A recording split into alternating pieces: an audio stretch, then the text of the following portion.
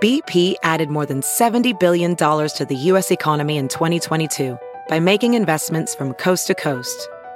Investments like building charging hubs for fleets of electric buses in California and starting up new infrastructure in the Gulf of Mexico. It's and, not or. See what doing both means for energy nationwide at bp.com/investing in America.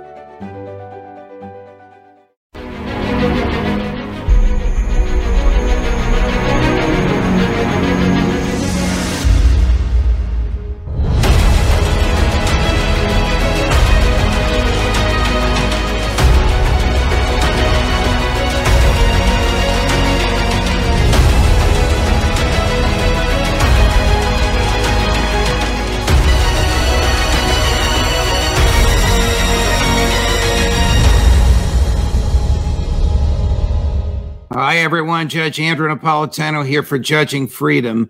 Today is Thursday, June 15th, 2023. It's about 9 o'clock in the morning here on the East Coast of the United States. Alastair Crooke joins us in just a moment with fascinating observations about how cultural and political attitudes in the European continent are changing right before our eyes and what the implications are for the war in Ukraine. But first, this message. When it comes to carrying valuables or even firearms in your vehicle, most people feel they have to choose between safety and convenience. A vehicle break-in occurs every 36 seconds in America. Give Dad the perfect Father's Day gift this year. The Headrest Safe. The Headrest Safe gives you the power to store cash, jewelry, medication, and yes, even your concealed carry firearm. You'll never have to worry about taking your valuables with you again. Keep them safe with the Headrest Safe. Use promo code JUDGENAP and enjoy $50 off for a limited time at theheadrestsafe.com. Alastair Crooke joins us now from Italy. Alastair, of course, it's always a pleasure. Thank you very much for sharing your time with us. You recently wrote, and everything you write is fascinating, but you recently wrote a piece that really grabbed me about the seismic shift in European attitudes. A lot in there about Germany, some about France. Give us the bottom line here of what observations you make from your perch in Italy. It is an earthquake. It's been slow to start, but it is gathering steam.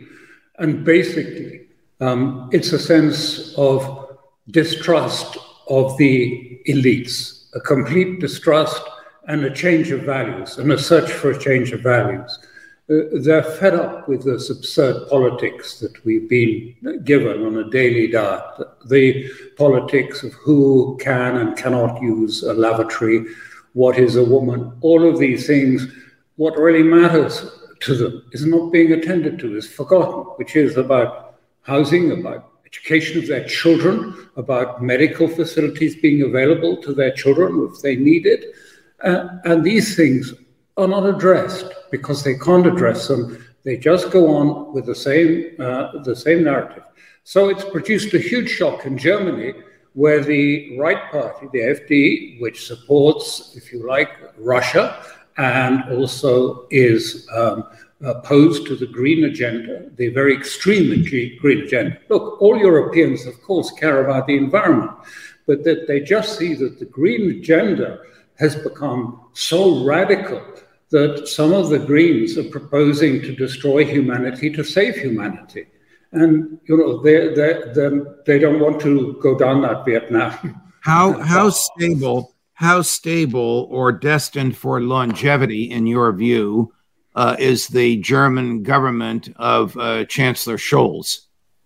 Well, if you look at the recent poll that came out at the end of last week, I think it was a Gallup poll, it shows that they no longer have a mandate. I mean, they don't have support of the people. The support has gone to AfD, the CDU, the center-right party, has support, and Scholz's party has collapsed down to 19% and the Greens to about 13%. They don't really have a mandate. So how long they can stay in power is really very moot at this point. What is the AfD? Where is that on the ideological spectrum? Is that hard right? It's called Alternative for Germany. AFD stands for that.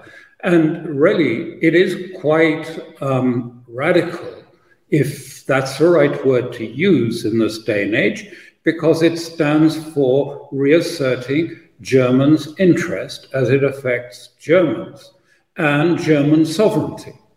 And that is the basis of their platform. It is a sovereigntist one. They're very skeptical of the green agenda, and they are pro-Russia and want an end to what is happening in Ukraine. Now, it's an agglomeration. You can't define it precisely as one thing because it's got a tail which is a bit further to the right. But the leader of the AfD, Alice Weidel, is a very accomplished performer. I mean, she took on and bested Merkel easily in Parliament in some of the debates. She's sharp, bright, and attractive young woman. And so they're on the rise. 1 in 5 Germans would vote for this party now. 1 in 5. Its main support is in the East because it's the East Germany that got deindustrialized after the unification. West Germany took most of its industry from it. So they've always been poorer and always felt the effects. And now it's getting worse with inflation, with the deindustrialization of all Germany taking place now. So there's a shift, earthquake in many ways taking place. And in France and in other countries. How strong is the woke movement, the transgender movement, what we would consider in America to be the hard progressive left? How strong is that in Europe today? Well, some of your listeners will have heard about the famous Italian philosopher Gramsci, who proposed the revolutions shouldn't be top down, but what you do is you infiltrate from the bottom up into the areas of institutional influence. And then when you get there, then you bring the whole system down. And that's really what we're talking about. The Greens have been very successful in academia and various institutional levels. They've penetrated it from bottom up, captured a culture. Does it have that much support? Well, if you look at, say, Germany, or if you look at France, if you look at Britain, very little indeed. But they have got capture of many institutions and much of the media. So how popular, how important are they? Well, their importance lies with that more than with their popular reach. Does the German government plan to naturalize as citizens the millions of immigrants currently in Germany? And if they do that, numerically, will Germans no longer be the majority of citizens in Germany? I think, believe it or not, that's already the case. But if they further naturalize these so-called refugees or coming into Germany, certainly they will be one minority amongst various minorities living in Germany. And this has been a profound shock to most Germans to discover this. It was put in a newspaper, and there's a lot of questioning about, therefore, I mean, what is going on? I mean, was this labor really necessary for our industrial prosperity, or is there a political agenda, if you like, a social engineering agenda that also lies behind it? Is this below the, and don't let me put words in your mouth, Alastair, is this below the radar, bottom up animosity toward the elites common to the major countries in Western Europe, Italy, France, Germany, Spain, Portugal, your native Great Britain, or are there exceptions where the elites are tolerated and likely to stay in power for a while? They've got such a chokehold on Europe. They control most of the political parties. The money that goes through for the media comes from Brussels and the European Union, they do have a huge hold over people and their thinking. And a lot of Europeans, I have to say, are still sort of the comfort generation. You know, they're talking about their next summer holidays and what they're going to buy and whether they're going to have a new kitchen or something. And it hasn't necessarily penetrated to them yet because they are fearful for losing those comforts. But it's coming because the comforts are already being slowly withdrawn from them because of economic circumstances. It's very different now. It's harsh. Many Germans are not sure that they can survive this winter financially. We're going to take a break for a word from our sponsor. When we come back, we will play brief portions of President Putin's 3.5 hour, very candid, off the top of his head conversation with a couple of dozen Russian journalists. And Alastair will analyze all of this for us right after this. You want to feel safe in your vehicle. And for you, that means easy, rapid access to your firearm. But safety also means your items don't fall into the wrong hands. You don't have to choose between safety and convenience. The headrest safe keeps your firearm where you can access it, and no one else can. Just order your headrest safe, install it yourself when it arrives, and enjoy peace of mind. It starts at theheadrestsafe.com. Alastair, before we get to President Putin, how, in your view, is this disenchantment with the elites, notwithstanding their control over society, influencing the war in Ukraine? Can you connect the dots? I know you can, but can you do it for us? Very clearly, yes, it's growing. Everywhere in Europe, the pro-Russia parties, I mean, not everywhere, but in a lot of countries, the pro-Russia parties are surging at this point. Also in Germany, also in France. Well, this is contra to the elites, because with the exception of President Orban in Hungary, all the NATO leaders seem to be lockstep behind Victoria Nuland and Tony Blinken and Joe Biden. No? Yes, that's absolutely true. They're frightened. They are terrified at, if you like, getting at cross purposes with Washington because they think that will be the end of them. So they are all still following in Biden's footsteps. I mean, this is what I say when it's a cultural problem. There's no courage, there's no integrity, and no willingness to face the people with the truth, to look truth in the eye and tell them how it is, what's happening in Ukraine. So because this is a generation that has become narcissistic. The leadership has become, the elites have become self-important and narcissistic and think that they can still control everything by control of the printing press, by control of the big media, and so on, that they can keep everything stable. And yes, there'll be protests, but they'll clamp down on those with an iron fist and they'll survive and get through it. They're getting a bit more nervous, I think, about that at the moment. Before we get to President Putin, is the death of Silvio Berlusconi, you're in the hills outside of Rome right now, is the death of Silvio Berlusconi, will that strengthen or weaken Mrs. Meloni's government? Oh, I mean, he was a figure on his own, and I think it will push people more in his direction in Italy, and less so because Berlusconi, of course, was pro-Russian and opposed to the war in Ukraine. And Meloni, perhaps for tactical, strategic reasons, is playing the cards of being an avid supporter of the Biden policies in Ukraine. So, I mean, we'll see, but I think it will do that because, he was regarded as, he was a strange figure. One person said, the greatest contribution Berlusconi made was he believed politics had to be fun. That's for sure. And he made it fun, no doubt.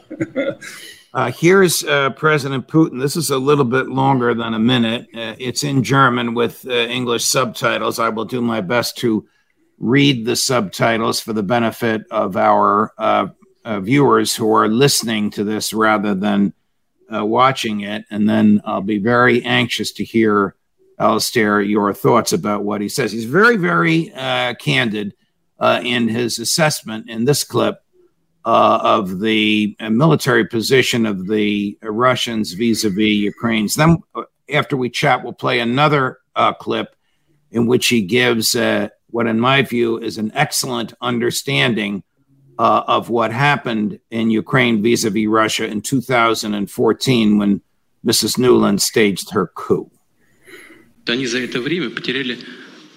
During this time, they lost over 160 tanks, over 460 armored vehicles of various types. This is just what we see. There are still losses that we do not see that are inflicted. The Russian Federation has also been using high-precision, long-range weapons to attack large concentrations. So there are actually more of these losses on the Ukrainian side. And so by my calculations, it's 25, maybe 30% of the volume of equipment that was supplied from abroad. Here's about, it seems to me that if they can objectively, they will go along with it. But as far as I've seen from open sources, from Western sources, that's about what they seem to be saying here. So the offensive is on. These are the results to date of what I have just said. 25 to 30% of NATO equipment destroyed. It's probably worse than that, but that's what, because he doesn't like to exaggerate or promise more than he can deliver. It's one of his virtues. Seem about right to you? Understated, if anything. I mean, the disaster has been, for the Ukrainians, has been an extraordinary one. I mean, all the things that they thought should happen didn't happen. The Russians had some surprises. I think one of your correspondents has mentioned the mines, but also the helicopters that were fired at with manpads continuously. All of them were repelled by electronic means. I don't think one helicopter came down. And the huge losses of manpower, the huge losses of equipment. I mean, it was a complete reversal. I think the only thing I would say is, the military experts who are very good at the analysis on the military side sometimes neglect the fact that Putin is playing a long game. The military side is hugely important, very important indeed, but he's also playing a long political game, and he's playing financial war as well. He's in the middle of a financial war and a diplomatic war. So he's playing all of that. No triumphalism in his speech. Very calm, very quiet, low key. The old adage, it's best not to win too much. Right. And he's trying to keep it at that, to make the West understand how big that there were severe losses, but not to sort of revel in it and not to try and make more of that, but to really say to them, okay, think about that. Think about what you're going to do next, because that's what you've got to do. But unfortunately, at the moment, there's not much sign of that. I saw the Washington Post today was writing articles saying, this poses questions that Washington finds unpleasant and is not ready to answer at this point. So we're obviously doing it. But my concern, really, in all of this, is that every time this happens, like we've just seen, you get the New York Times comes up and says, oh, well, let's lower the bar. I mean, it's not a success just if they take, Crimea. Any territory, however tinsy, constitutes a success. And therefore, at Vilnius, we may end up having to increase more weapons or increase the support, as long as it takes for Ukraine to win. They've got to win. They can't join NATO until they win. And that implies we're going to escalate and we're going to go on. And this is what I meant when I said to you initially, we can't do any other. We do what we've always done, increase and escalate, and we can't do any other, instead of actually sitting down and working out, is this a sensible thing for us to be doing? You're right about the New York Times. This may bring us back to where we started, even though it's on the other side of the Atlantic. You're such an astute student of political trends. Have the liberals in America, whether it's Joe Biden, the Washington Post, the New York Times, become the pro-war gaggle after all these years? Yes, absolutely. They are the pro-war. And this is what is so amazing, that we have the pro-war being left by the liberal Democrats in America and the anti-war faction by Republican candidate Donald Trump, and on the Democratic side by RFK Kennedy. So, it's a complete topsy-turvy, all of the old, if you like, signifiers of politics. What is left or right anymore when you have, Kennedy in the same, being accused of being a MAGA supporter by the American press? None of it, all of these categories, again, we're in a big resorting of values and politics. And that's what I was saying about Europe. It started, it'll take time, but this is one of these great cultural shifts of values, culture, which overturns ultimately the old order, which I think, what's the name of them, Strauss and Howe, who wrote The Fourth Turning. They said that this is what makes the fourth turning. It's a bottom-up change of values. People actually are fed up with not being told the truth. And that's what Kennedy promised to do, and that's what Trump does. Even though one of RFK Jr.'s brothers, I won't mention him by name, a friend of mine and former colleague at Fox, is a serious libertarian. I never thought that I would see the day when a small government, maximum individual liberty, pro-peace, anti-war, card-carrying libertarians would be lauding someone named Kennedy. Let's go to the other clip from President Putin. It's a bit of a history lesson. There's a little bit of anger in here, but I want your thoughts on it. Послушайте, это же не первый госпереворот. А Ющенко пришел к власти. But listen, this was not the first coup.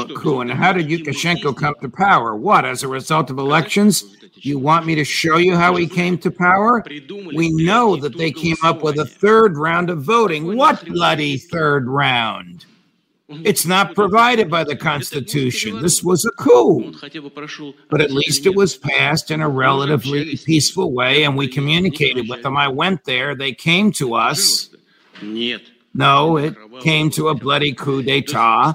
It has become obvious that we are not given any chance to build normal relations with our neighbors and the fraternal Ukrainian people. What do you think? I think this underlines precisely the point of where we are and why there can't easily be a ceasefire. Zbigniew Brzezinski long ago wrote his book saying that he who controls the heartland controls the world, basically. Heartland being Eurasia. And then he added, and Ukraine is the spear point to achieve the change. And so this is the fundamental point that Putin understands and is reflected in that piece so clearly. Ukraine is just a tool, ephemeral tool. It's being used at the moment and it's at the center of the news, but it's actually the struggle for the heartland. It's the struggle for sovereignty of the heartland, and it's a struggle against Western hegemony and their attempt to block that happening. This is a big game. That's why I'm saying that, the military back and forth in Ukraine, of course it's important, but Putin is playing the big game, the long game, 20 years hence. That is to change the psychology of the West to be able to accept that things have moved on and the rest of the world no longer has to tug its forelock at the West or to feel that it's in their employ. They're doing quite nicely, the periphery, without us. They're doing better than us in many ways. And so they've moved on. And we have to either get with it and try and be part of this, or we'll bang our heads against an impossible task of trying to upend such a strong movement. I mean, just to give you a sign of the times, the biggest car block in Dubai, Burj Al Khalifa, on the 12th, was decked out in Russian colors. It was Russia Day, and they had all the red, white, and blue colors all up the biggest tower in the UAE Dubai center. Doesn't that tell you something about a change taking place in the world? It sure does. It sure does. Alastair Crooke, always a pleasure, my dear friend. Thank you so much for joining us. Thank you for having me. Thanks. Of course, if you like this, tell a friend, like and subscribe. And as always, more as we get it, Judge Napolitano for Judging Freedom. The headrest safe is quick and easy to use. Some may even call it a game changer. The headrest safe acts as a safety net, protecting your belongings while keeping them out of sight and out of bounds of others, serving as security while also keeping your valuables in bounds. That's what the headrest safe provides for me. Game, set, match.